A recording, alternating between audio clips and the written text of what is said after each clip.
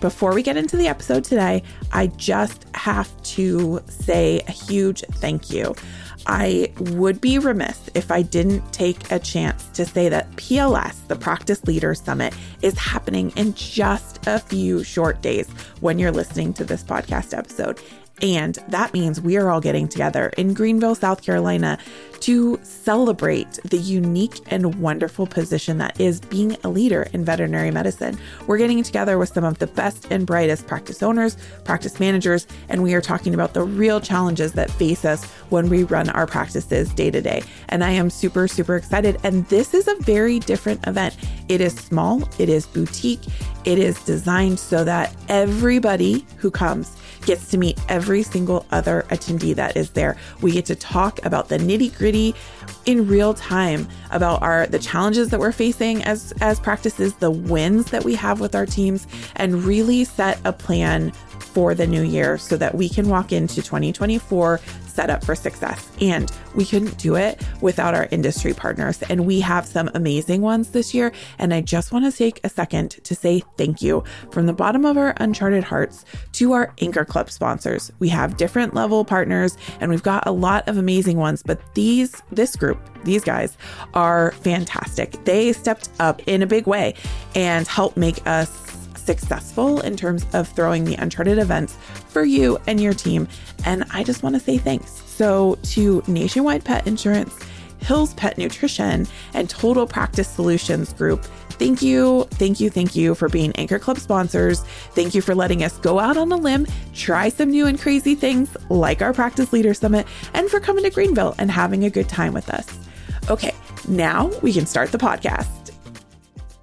Hey, everybody. Welcome to the Uncharted Veterinary Podcast. I am your host, Dr. Andy Roark. Guys, I got a special one for you today. Dr. Erica Pounds is joining me to take a question about multi-site management. So if you don't know Dr. Erica Pounds, you're about to, because she is amazing. I've been working with her for a couple of years. She is an incredible leader and trainer and teacher. And she came to us through one of our Uncharted corporate programs. If you have a multi-site practice, we actually do programs specifically for multi-site practices. And she came to us that way. And then she sort of moved up to programs that we've done. And now she's in our Train the Trainer program, where we work with multi-site leaders to be facilitators and managers across multiple locations and to help grow and develop other doctors. And so anyway, she just continues to excel and be just such a rock star. And so I was like, hey, I love your insight on these topics, specifically multi-site management.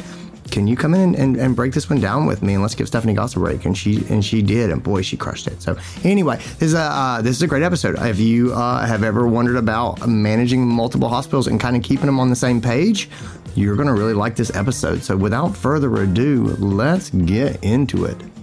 And now, the Uncharted Podcast.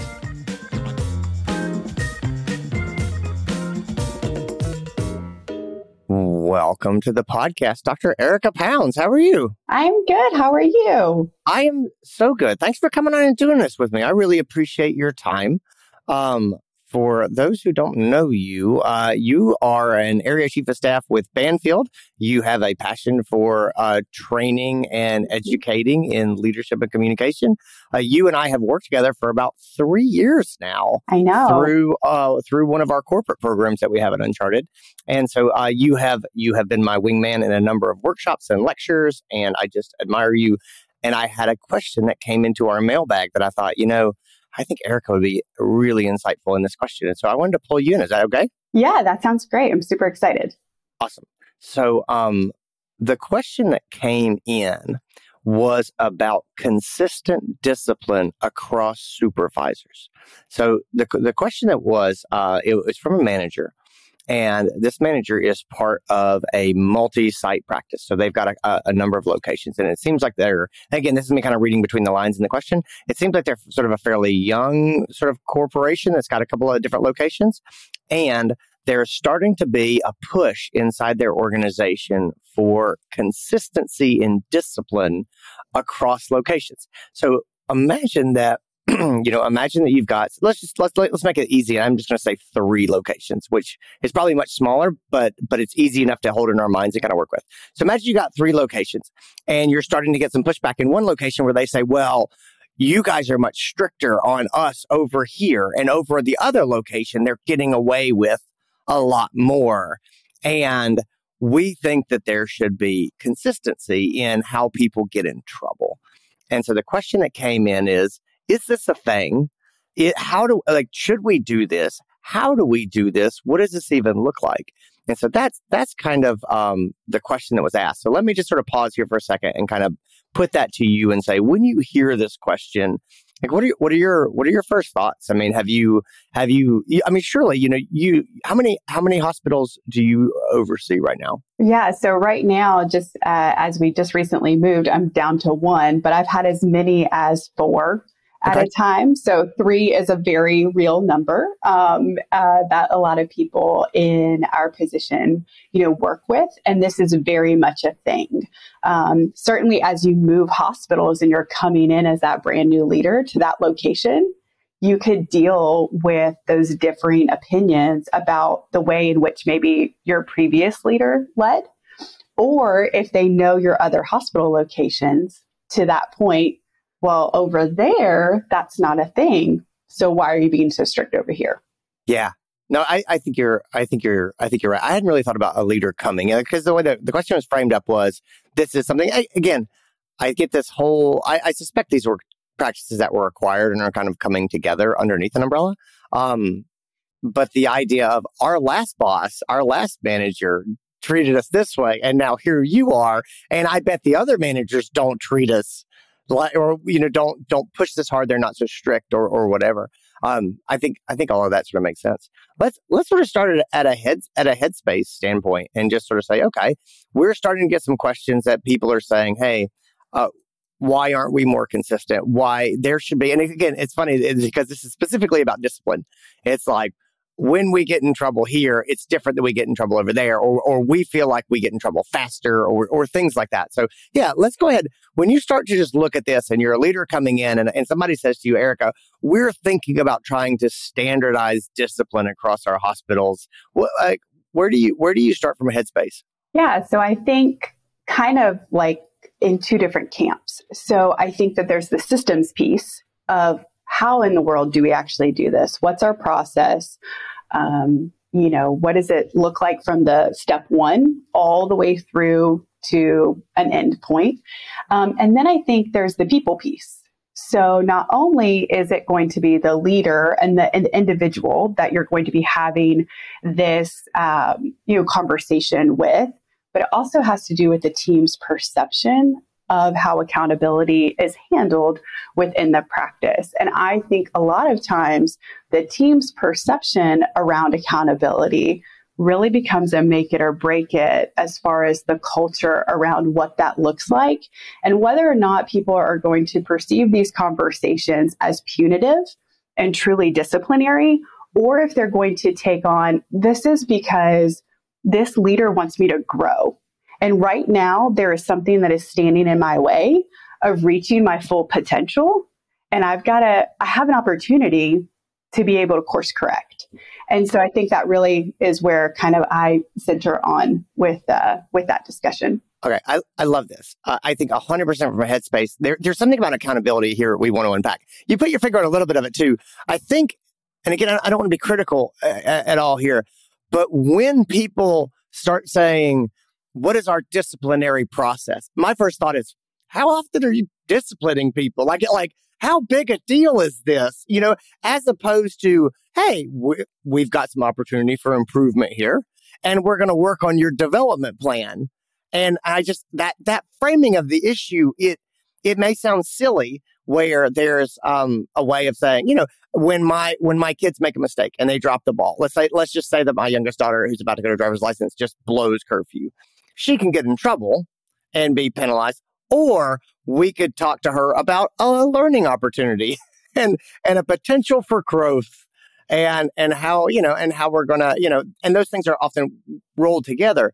But everybody can tell the difference in tone and how the culture feels when people are concerned about getting in trouble and other people getting in trouble versus being held accountable, and how we grow and develop and push for improvement. And so that's the first thing that kind of gets into my head a little bit. I think it's really interesting. We started talking about like their feelings about accountability. And I think that there's probably a diagnostic piece there first to be like, okay, where is this really coming from? And just things that pop up in my head immediately. It's funny. There's people who, they're worried about them getting in trouble. And then they're also worried about other people getting away with stuff that they don't get away with. And I'm like, what are we talking about here? Are you worried that the other practices are not applying themselves like you are, that they're on easy street and you're not? Is it that you feel like you're being held to a standard the other practices are not being held to? And what does that look like? And what does that mean? And I think one of the first things you really have to do is try to get into this a little bit, because especially when you have multiple locations, people want to speak in big generalities. Like, we need to hold people accountable. And I go, what exactly are we talking about here? Because otherwise it's all theoretical hand waving of accountability. I go, what exactly is it? Was there a case where some person was written up for a behavior and another place it happens all the time and nobody says anything? Is that what we're talking about?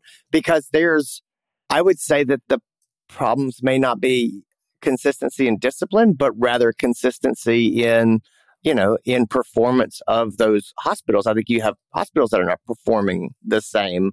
And then, the discipline will take care of itself if we fix the performance issue. So there's a lot of stuff like that where I'm like, be wary of going straight down to how do we punish people? I just think that's just dark bloody business. And then the other part is like, what are we really talking about here? I think it's also, from a leader standpoint, I think another part of my headspace would be, just to throw this out at the very beginning, is the empathy component of like, where's this coming from and how are they feeling? Fairness is a big deal for a lot of people. And it would be very easy to look at this and say, well, this is just kind of silly. This person got in trouble here, and this person just didn't get in so much trouble. But the truth is there's a bunch of backstory here, and the circumstances were all a bit different. And so this is just silly. And I go, well, perception of fairness, to your point, is really important. And if the perception is that these hospitals are not the same and they're not being treated the same, that can affect people at an emotional level, that can make them sort of abandon rationality, and you end up with an absolute mutiny over nothing but except people's feelings. And so I think you gotta manage that. Yeah, for sure. Because the fairness perspective, again, I think, we use our kids a lot as examples, and my oldest, he is a firstborn through and through. So his feelings of what is fair and what is just is, oh my stars, like, and I have to use that logic sometimes with the teams that I oversee. Because again, you're going to have some people that like you're never going to hear anything out of them. They are just going to, if they have a team member that perhaps is not carrying their weight one day, you'll never hear anything out of them. They're just going to do it. And they're going to, potentially when you talk to them, they are going to do what we hope that everyone would do, is assuming that positive intent. That person did not wake up that day and say, I'm just going to suck at my job today and make everyone's life miserable. But they're like, something's going on with my teammate. I'm going to pick up the slack. It's okay. And then you're going to have the others that are like, this is absolutely not fair. If I'm doing all of these things, why is, this person not? And what are you going to do about it?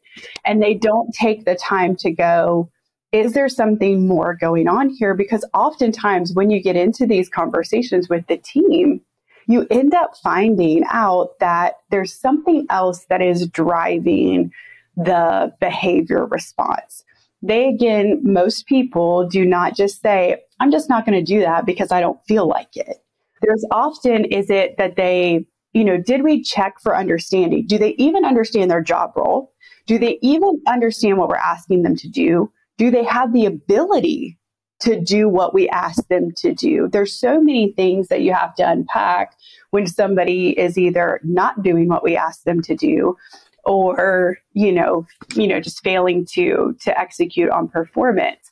But for the team, do they have the skill to be able to have that conversation, or do they need to? No, but us as leaders, we're here to help manage that so that we can say, it is going to be fair. We are going to be fair and mutual across the board when it comes to accountability conversations.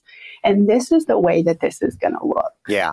No, I think that's really important. I want to go back to you. So you mentioned the team's perception of accountability. I think that's really important. Is there should be some consistency. Also, managing perception is often different from fixing a problem. It's like the way that they think about it or the way that they perceive it. It may not be accurate. And that happens a lot. There's a lot of people who are like, oh, that person gets away with everything. And the truth is they don't.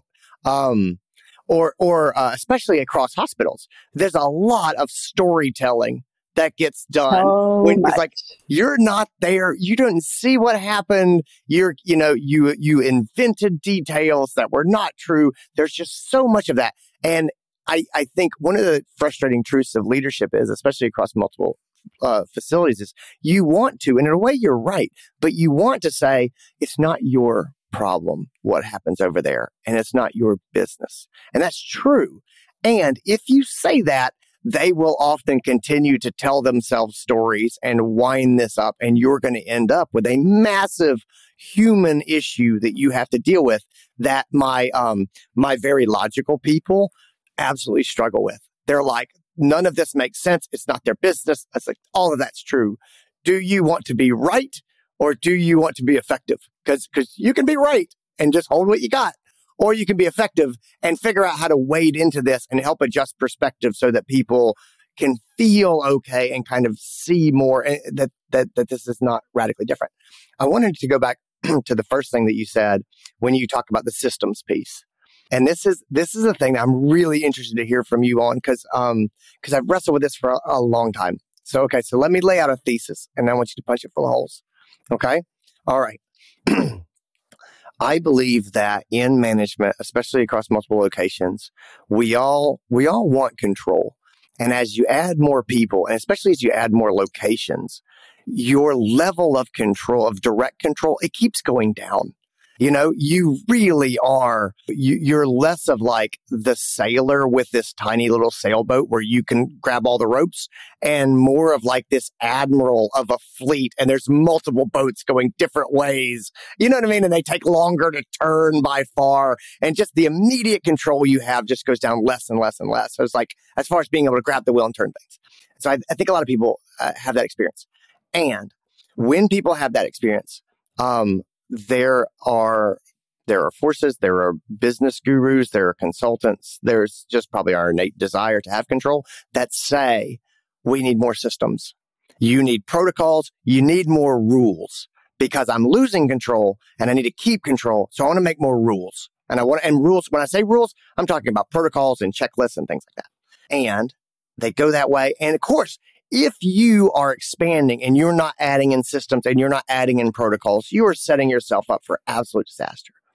But my thesis comes in here where I say, at some level, you can go too far with systems and protocols. And, when you get down to the place where there is a protocol for someone to ask a question at a staff meeting, I'm like, do we really need to go that far down the order hole in order to, do we need that level? Or can we just at some point say, you know what? We've got systems that get us 90% of the way. And then 10% of the way, we're going to let people be autonomous. We're going to hire smart people. We're going to talk to them about why we're doing what we're doing. And we're going to let them make choices and have some flexibility on the ground to accommodate the specific people they're managing, their clientele, the way that they want to work, what they think is important, what their values are, what their vision is, and stuff like that. And so it's, that's kind of sort of where I've gone over time. Is there's the push towards rules is interesting and the protocols is interesting. And I think at the macro level, it is good. But I do think that there is a tipping point where we start to make things, we take away people's freedom to make calls on the ground based on the nuance of the situation and who's involved and what their strengths are and what the wishes and desires of the people they're managing are. I think we take that away. The other part is, I think it's sort of funny, is when people are talking about managing other people, they're very pro rules. They're like, yep, we should have rules.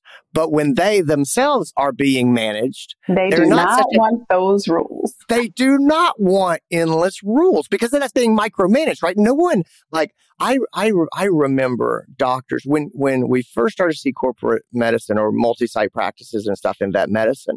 Boy, the doctors really raged against what was called cookbook medicine.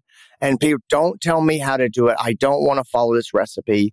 And it was a strong pushback of, don't take away my autonomy, is really what it was. And so I feel that from a management standpoint on some degrees of, you can have some consistency, but I do think if you ever got to a point where everything was written down in a protocol form, that would be a miserable place to work and people would hate it. So, all right, that's my thesis. Shoot it full of holes. Am I right? Am I off? Where does this break down? Yeah, so I think for the vast part of that, you're spot on, because as leaders, and we could all think of times like this, right, where maybe you're not getting the potential like outcome that perhaps like your line managers or those that you're reporting to are wanting. And so here comes a way to track your progress, and a way to do this, and a way to do that, and a way to do this, and a way to do that. And we're not all the same. To your point, the nuances within a hospital context as you're leading them is going to look different. There have been so many times where I will have hospitals that are on polar opposite ends of the spectrum. This one is struggling with this, while this one is a player, and vice versa. And so if I sit here and I just say, I'm going to do the exact same thing in both hospitals, well, I'm going to get nowhere, because the people that are doing well on this hand now feel micromanaged. And the people that are over here, again, they might not have the skill or ability or understand what I'm even asking them to do, because their contexts are so different. And so with leaders, I think that there is a balance in which you can have enough of a structure and enough of a system that you know kind of here's step 1 to step 2 to step 3 to step 4. However, you're given the freedom and the ability to lead the way that you need to lead for your hospitals. There have been times before where, you know, I might be in a situation and I'm like, well, I could proceed, boom, boom, boom, boom, step 1, 2, 3, and we're going to go straight through. I do not think that that is the right call here, because if I'm leading my people well, and I know what is going on with them, I know what their motivators are, I know what is, you know, disengaging to them. When I really take that holistic picture into this, is going straight through, you know, a disciplinary action protocol, you know, just like it is on paper. Is that the right call? Or is this an opportunity for me to do a very, very, very, very important step here, which is to take partnership and manage up to those that you report to of, hey, here is the situation. As I take this all into perspective, this is how I want to handle this situation. And these are the outcomes that I am looking for in this time frame. If that doesn't happen, absolutely, we're going to check and adjust and we're going to dial it back. But I really feel, as I'm leading in this context, this is the way that we need to go. Yeah. Okay. So let me say this back to you. And again, we're still sort of in a headspace, and really right now we're sort of talking about management across multiple hospitals, which I always think is interesting. So would you agree that when we start getting into action steps here, I think that there's more about management of hospital leadership in individual locations than there is about management from the manager down to the staff below.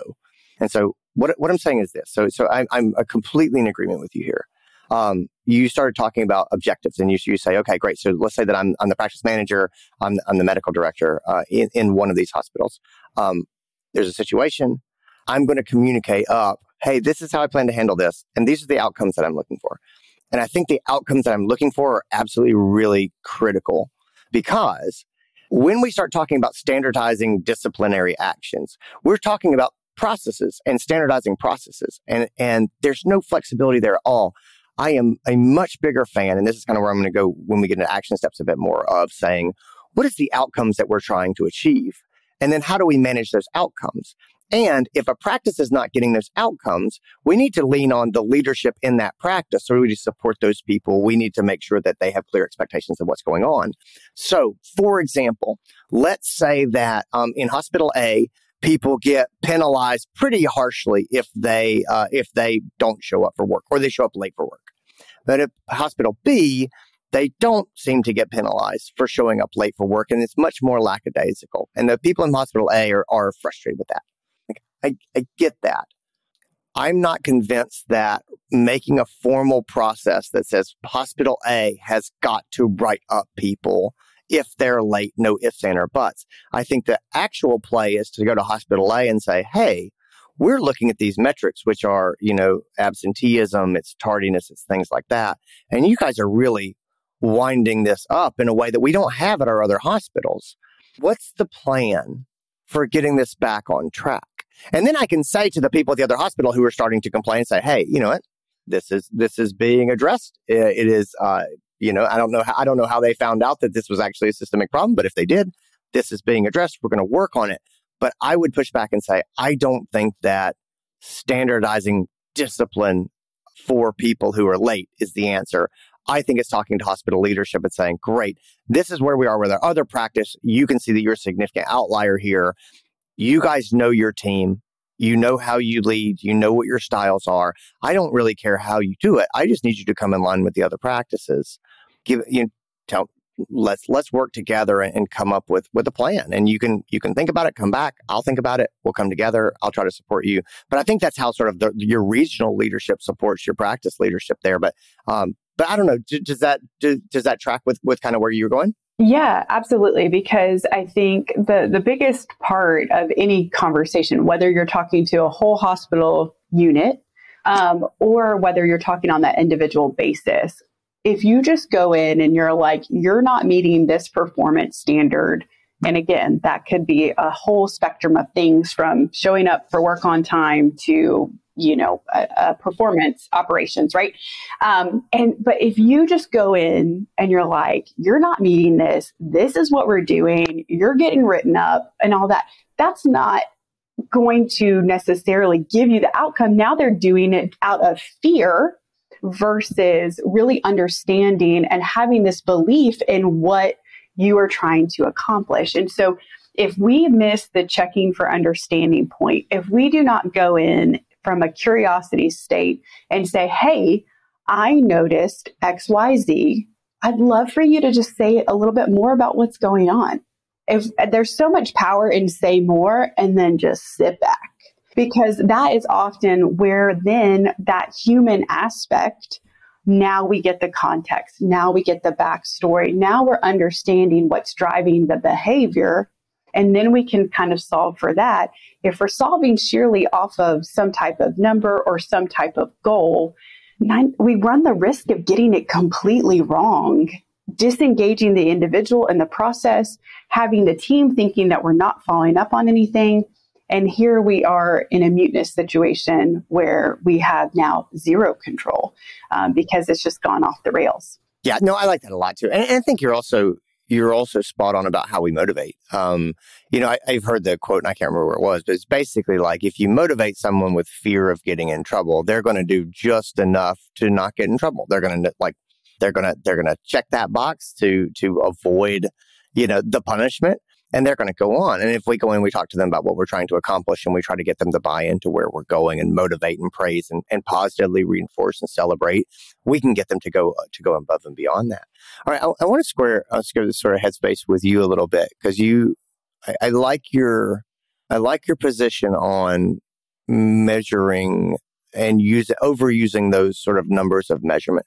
So I think when I look at this and I say, okay, and we're about to go into action steps here. But when we start talking about our action steps, to me, part of it has got to be, what are we trying to accomplish? And so, do you think that when we say, okay, what are we trying to accomplish in this hospital? How critical are setting objectives and measurements for that. So for example, we talked about tardiness, and that's an easy one. You usually look at when people clock in and when they're supposed to clock in, and you can figure out, a tardiness rate or measure or whatever. But when we're talking about providing the client experience, if we're surveying our clients, if we're getting client feedback, that's something. When we talk about having a good staff culture, if we're doing employee engagement surveys to see how engaged people are, I think that's good. And then we also look at our retention. But I think that looking at numbers like that to say, okay, we've got lower engagement at this location, we've got lower retention at this location. I don't know that going in and standardizing punitive behaviors inside that location is going to be nearly as effective as saying, all right, what's going on holistically? And let's look at this. But I still think that those measurements are really important. Do you line up with that, or do you think I'm overstating the importance of these metrics? No, I think they're incredibly important. And, the hard thing is that we are constantly, especially as medical leaders, but operational leaders too. But as medical leaders, we are always walking this tightrope in this balance line of discussing a metric or a number or a measure versus a lot of times the medical team, you will hear them often say, oh, all you talk about is numbers, blah, blah, blah, and they will all of a sudden hackles up and they can't hear anything that you say because here we are, you're just measuring where we are again, and you're not looking at other things. It's just our ability to hit a metric. And I think that, the way in which I use this with my doctors all of the time, and I think we use this with the outcomes that we'll talk about in the action steps with this too, you can use it in the same token. How do I know that a patient is healthy as a doctor? Well, I do an exam. We're observing the team. We're taking in the information and all of the things. And then I'm going to do diagnostics to back up my assessment and to help me know that I'm right. And those diagnostics are going to be lab work. They're going to be a fecal exam, urinalysis, so on and so forth. And guess what? All of those are numbers. And those numbers are super important indicators to me to let me know the health of that patient or where I need to press in. And so the same thing goes when we're looking at metrics and measures and the way in which we help to translate that to the team. How do I know that our team is healthy? Well, if I never ask you an engagement question, I'm surely going off of the way that I feel, but I have nothing to actually validate that and say, we're a very healthy, highly functioning team. Like we could say that to Kingdom Come, but if we can't back it up, then again, how do we actually know? And so I think a big piece that I think we'll hit on in a little bit for the team is this perception of follow-up. If you're going to hold somebody accountable, how do we know that you held them accountable? Do you actually see the follow-up? And so I think when we're talking with the teams as well, of the overarching theme of disciplinary or accountability conversations, the measure point afterwards is the way in which we know that we even make any movement forward. Otherwise, we're just going to sit and spin our wheels. So I do think the measures play a huge role in how effective these conversations are. All right. I like this a lot. I think you're laying this out really nicely. Let's take a quick break and then we're going to come back and let's just get into our action steps. And I know we're sort of talking in general terms of how do we set this up, but I think you and I have kind of laid out where we're coming down and it's going to be a balance of some accountability work, but then also a balance going to be a systems and then also asking people questions that's going to give them some autonomy to fix what's inside their own specific clinic. So let's take a break and we'll come back. Hey friends, what you doing on Tuesday, December 12th from 1 to 3 p.m. Eastern? So that would be 10 to 12 Pacific. If your answer was nothing, or taking my lunch break, or having a few minutes of free time where you would like to join in an awesome webinar that we are hosting, well, you should head over to unchartedvet.com/events because we have the wonderful and amazingly talented Dr. Tierra Price joining us. For those of you who have not had the pleasure, Tierra is an all-around wonderful human being. She is a practicing veterinarian. She is the founder of Black DVM Network, and she is a superpower dynamo in veterinary medicine.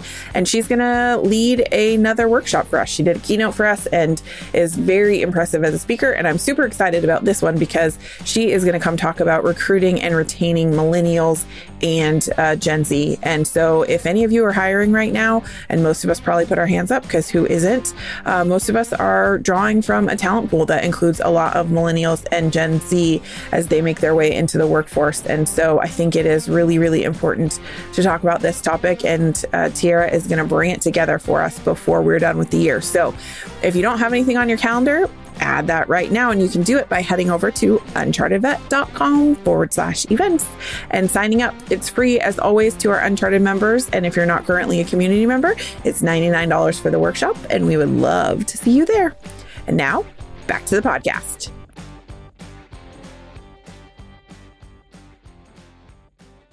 All right, so I think this has been a really good headspace. I like our thought patterns here. I think we've both sort of laid out sort of concerns we have about going straight to disciplinary standardization versus other things. And so we've kind of laid all these things out, and we've kind of walked one way and then back the other way. And I think we circled around and made this sufficiently muddy to bring across the nuance of the situation. All right. So let's go ahead and start to talk about what we actually do from action steps. And so for me, I'm going to start with one that I always start with is clear expectations. I think if you don't communicate clear expectations to the leadership in the practice, in this individual practice of this is what we care about, and this is what's important, and these are the behavior standards of the staff that we expect, and this is how we expect our practice to run, and this is the experience that we expect to treat our clients with, I think you're setting them up for failure. And that may sound silly or redundant, but I see that a lot, especially when you have practices that are established that have come together under an umbrella. And I understand wanting to give those groups autonomy. But if you bring them in and say, we're going to give them autonomy, and we don't communicate expectations for them to strive toward, one, we can demotivate those people because they don't know what they're supposed to do and they're kind of feeling lost. And then the other thing is we can make them really, really frustrated because all of a sudden we're coming down and saying, well, you're not holding people accountable for these things. And they say, well, I never knew that was a thing. I remember early in my career, I was a brand new veterinarian. And I ended up working at this like startup satellite clinic, and it was just me and a technician. And then we were out there for a couple of weeks, sort of on and off. And all of a sudden I get kind of brought in, and they're like, Roark, you're not meeting, you have not set up the surgery suite in this way, and you haven't done these other things. And this was all absolute news to me. And they were like, also, the technician has failed to do these things. And I remember saying, I'm sorry, am I her boss? No one told, they were like, no, you're not her boss, but you are being held accountable for these performance things that were news to me. And I just remember how frustrated I was to say, you sent me out there to take care of the clients. And I did. These other operational organizational things, they were never communicated to me. And now I'm being taken to task over them. And so anyway, for me, it's just, you got to figure out, what is our clear expectations? What are we trying to accomplish overall? And is everybody on board with that? And are they all communicating that? Because honestly, a lot of times, if we can just communicate clear expectations, that's to the management, that's from the management down to the team. Clear expectations, oftentimes, they make a lot of the disciplinary stuff go away because people go, oh, that's important. And I didn't know it was important. And so that's where I'd start. Yeah, absolutely. Because the expectation piece, if they don't know what you're asking them to do, then how can you expect to hold them accountable to something that they had no clue about? And to your point, it was incredibly disengaging when they were like, hey, like, why aren't you doing these things? And you're like, because I didn't know. Like, no one ever had that conversation with me. And so, obviously, this is a piece where we can get this wrong. And this is a spot where we as leaders have to really press into that vulnerability piece to say, guys, I messed this up. I got this a little wrong. Let's dial this back a little bit because I would like to reset some expectations. So if you've already traveled down this path a little bit and you're not really getting the results that you need, this is the point where you can be like, it's okay. I can dial it back because we're all going to do that at some point in time across laying down expectations. I think too, this is another really good place to really help the team to understand what is being accomplished when you're having to have these follow-up conversations. Again, if we're coming from a place of like disciplinary action will always evoke this negative kind of connotation. And this seems punitive, and I'm going to get punished, and I'm in trouble, and all of these things. And that can set up that space where like, this is not a psychologically safe environment anymore. If I'm so fearful that I'm going to get written up about something, if I make a mistake, am I going to come forward and say, hey, my bad, I messed this up? Or am I going to be so fearful that that's going to result in me getting written up that I'm going to say nothing? And that is not a good space to live in. So really helping the team to understand as you lay down these expectations, when we're talking about accountability, this is because we care about each other as a team. I care about you as your leader. I care enough to have a difficult conversation with you so that you can grow and achieve your highest potential. This is all because I care about you. And I think in every single conversation that I have, if it's small or if it's something larger, I always lead with that. Hey, we're going to chat today. I'm going to give you some feedback. Always know that as I give you this feedback, this is coming from a place of caring. I care about you and I want to check in because I'm seeing X, Y, and Z happen. Can you share a little bit about what's going on? And creating that space for them to be then able to talk. And I think as we set the expectations, if we can lay that as the groundwork of this is how our practice is going to function around accountability, I think that then that will help to open up those, that feeling of grace from the team of like, this is a safe space to grow, even if it's a tough conversation. Well, you did so many things in that beautifully. So I love the phrasing. I love the word choice. I love the sort of the psychological safety of let's talk about this. I think that dovetails into sort of the next step for me, which is it's sort of this shift in focus a little bit to outcomes. And so what it means is, I like to try to figure out how to move away from being punitive and more developmental, meaning without knowing specific behaviors, it's sort of hard to lay this down and say, this is the outcome I would look for. But basically, what are we trying to accomplish? What is our mission? Where are we trying to go? And then what I would say is, how is this behavior detrimental to the outcome that we're trying to achieve? And let me be really clear here. And you and I sort of touched on this a little bit earlier in the first half, I think, is people do not want to hear about their revenue generation numbers. Like, that's not an outcome I'm talking about. They don't want to hear about it. They don't care about it. If absenteeism is causing us to have high wait times and our clients, they're just waiting. If our staff is feeling burned out and stressed, and people are doctors are working through lunch, or people are really, we're having to really watch people to make sure they get their lunch breaks and things and push them out the door. Those are the outcomes that I'm going to focus on, rather than, hey, you really screwed up. It's, hey, these things are really important, and we need to make these things happen going forward. And so a lot of times, again, I really like to push things into the future tense as opposed to the past tense. So when we talk about discipline, we're talking about how you messed up yesterday, versus development is, hey, what are we going to do different in the future to make sure this doesn't happen? And then if it continues to happen, ultimately we may have to have disciplinary conversations. But it's going to be, hey, if we have disciplinary conversations, it will be because we've talked about this a number of times, and your behavior is not changing, and we're not accomplishing this thing that's really important to us. And so anyway, it's just kind of a way of sort of starting to frame that up, but starting to switch to the outcomes. What are we trying to accomplish? And then make sure that your clinic leadership knows what the outcomes are that you're trying to accomplish, and then make sure that the staff knows, and that they know it, and it's framed in a way that they know this is about providing great healthcare. This is about having a great culture and taking care of each other and taking care of patients.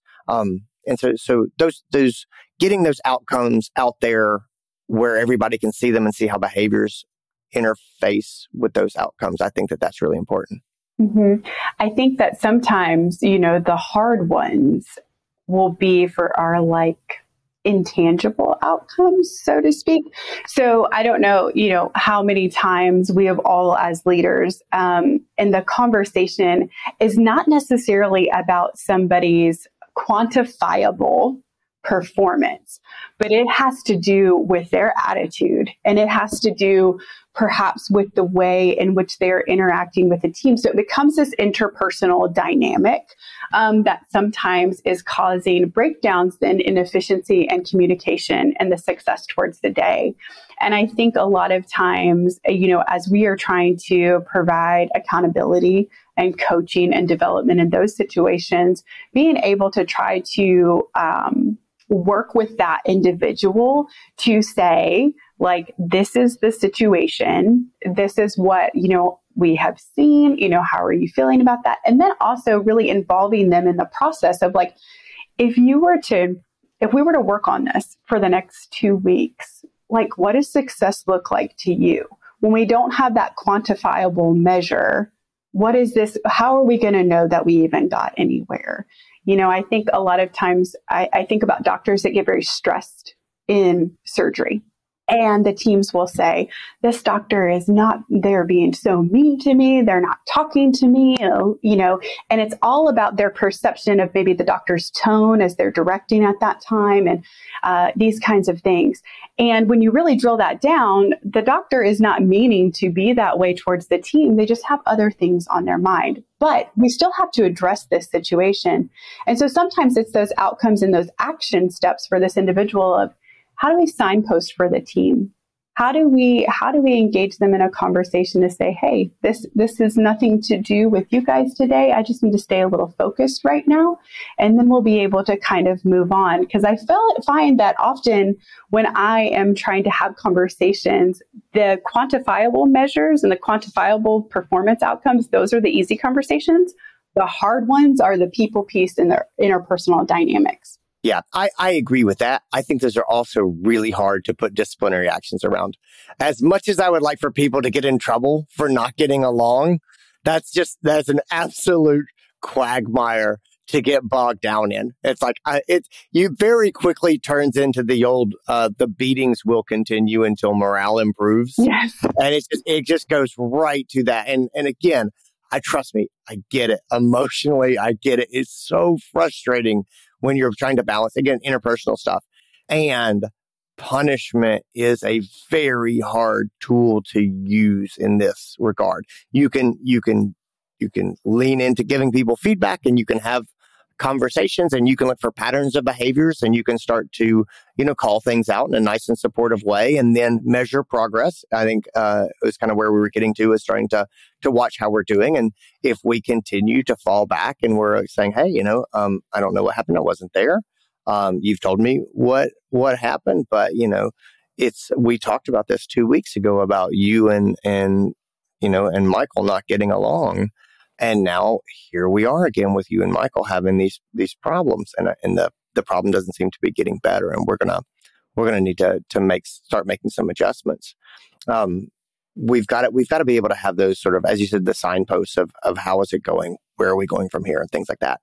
I'm a big believer that you've got to give leaders on the ground some autonomy to fix the problem, and you can only build protocols and systems that go so far down before they really start to become handcuffs that take people's enjoyment away, and also that don't account for nuance and just become things that people fight about. So I think that's a big part of it. And so I would go from there. I think, and this is where I would really start to kind of look at this issue. I think a lot is we need to be having a good relationship from above with our site managers, and having expectations for them, and then having accountability conversations with them. And when I say accountability, again, I don't want to go back to the idea that the manager should get in trouble because their people aren't doing what they're supposed to be doing. It's no, what are we trying to talk about? Does this person have a clear view of what success looks like? Do they know how they're doing and how they're performing? Do they understand the strengths of their team? Do they understand the weaknesses of their team? Do they have support that they need to try to address the weaknesses? Because a lot of us don't know. We say, we struggle in this area. And it's probably something that I'm not innately good at, which is why I don't know exactly how to fix it. I don't think there's any shame in that. That's just being a human being and recognizing that we've all got different strengths and skill sets. I mean, there's people that you could bring into your practice who would immediately look at your systems and your protocols and say, oh, we can fix this and this and this. And I'm not that guy, but I can wade into a practice where people are arguing. We've got some interpersonal stuff. We have a sense of people are unengaged or they're detached, and I can bring them back and get them excited about the work. And I can generally kind of push them into getting to work together and kind of come together as a group. But I'm not your operations guy. And if you got an operations problem, like you may have to support me in that, because that's not my natural strength or skill set. Mm-hmm. I think that's the hard part, right? Though, for like us as leaders, is you do have to get to that point of being comfortable. To your point, there's no shame in saying, hey, this is a space that I don't feel like that natural tendency to be able to lead in. I feel uncomfortable in these situations, and being able to go ahead and reach out, for help. I mean, quite honestly, we joke about this all of the time, my husband and I, because in my personal life, I will avoid conflict like the plague. Like, nope, absolutely not. Let me walk away. They can just chill out. It's okay. I'll come back later. But I will avoid conflict. At work, I'm like, hey, everything cool? I feel like something's going on here. Like, let's go ahead and chat about it. And my husband, all the time, if he comes by to pick me up for lunch or something like that, there's been a couple of times where he has observed that, hey, what's going on? And he was like, who is this person?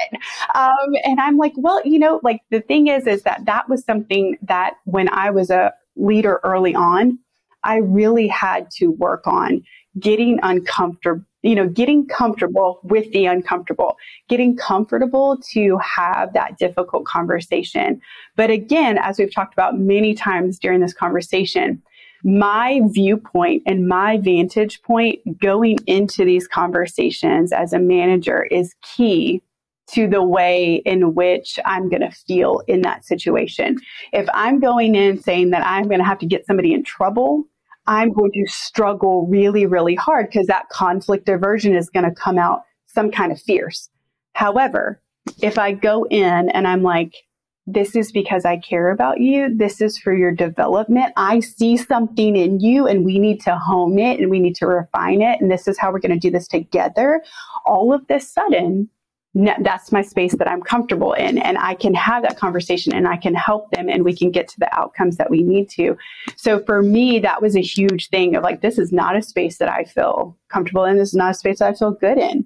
But I was able to say, hey, I need help with this, and have been able to work on it. And again, that vantage point of going into the conversation is going to have a huge impact on how the conversation goes.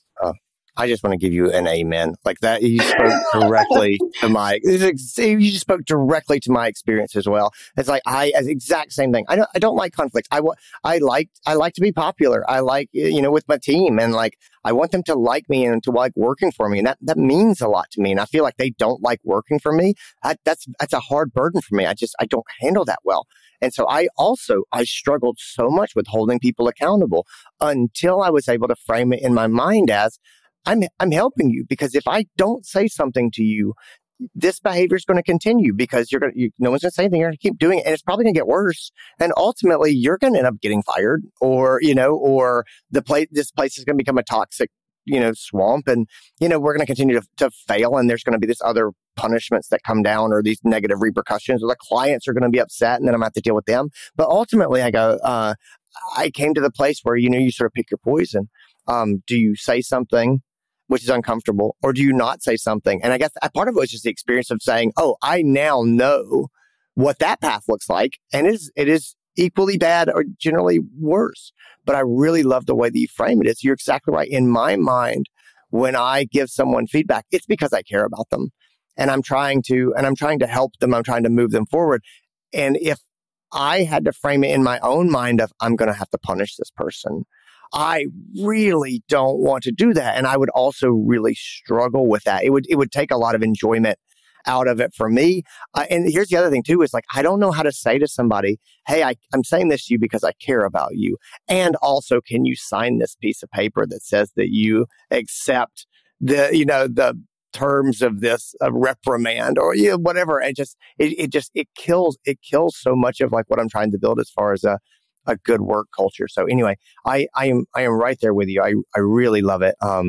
The last thing I'll say, I had this really wonderful conversation over the weekend. And I asked a very thoughtful veterinarian who lives in California, and she's so successful and she's just so wonderful. And we were hanging out together it was sort of a retreat that we did, and there's a number of us there. And she said, I asked her, "Do you think that people change?" I said, "Do you think that people change?" And she thought about it for a while, and she said, "No." She said, "I think that you are who you are. You are the person that you were when you were a child. However, we learn how to show up differently in different situations and at different times in our life. So in your essence, you're the same person you've always been, but you do learn how to show up. And the way that you show up can change depending on who you're with and what you're doing and where you are." And so when you were telling the story of, I've been conflict averse, but then you can say, when you're there, you say, "Hey, can we talk about this?" And I say, you, Erica Pounds, are the same person you always have been, but you have learned how to show up in this role in a way that's effective and it works. And so I think I just wanted to call that out, because I think a lot of people see themselves as leaders or managers and they say, "Man, this is not who I am. I really struggle with this." And I would say, you know what? Take heart. You can be your authentic self. You can be your true self, and you can figure out how to show up in an effective way. And I don't know. That really spoke to me. So I thought it was really great. Anyway, Dr. Erica Pounds, thank you so much for being here. You are amazing. I really appreciate you talking through all this with me. Guys, everybody else, thanks for tuning in and listening. I hope you got something out of it. Take care of yourselves, everybody. And that's it. That's the episode. That's what I got for you, guys. Thanks to Erica Pounds for being here. She is amazing, as you know. If you like the podcast, if you get a lot out of it, do me a favor and do all the stuff you're supposed to do for podcasts that you like. And mostly that's tell your friends, text, share the episode with them, and write us an honest review wherever you get your podcast. If there's a 5-star button, hit that button. And it just means the world to me and Stephanie and everybody on the Uncharted team. So anyway, guys, that's what I got for you. Thanks for being here. I'll talk to you soon.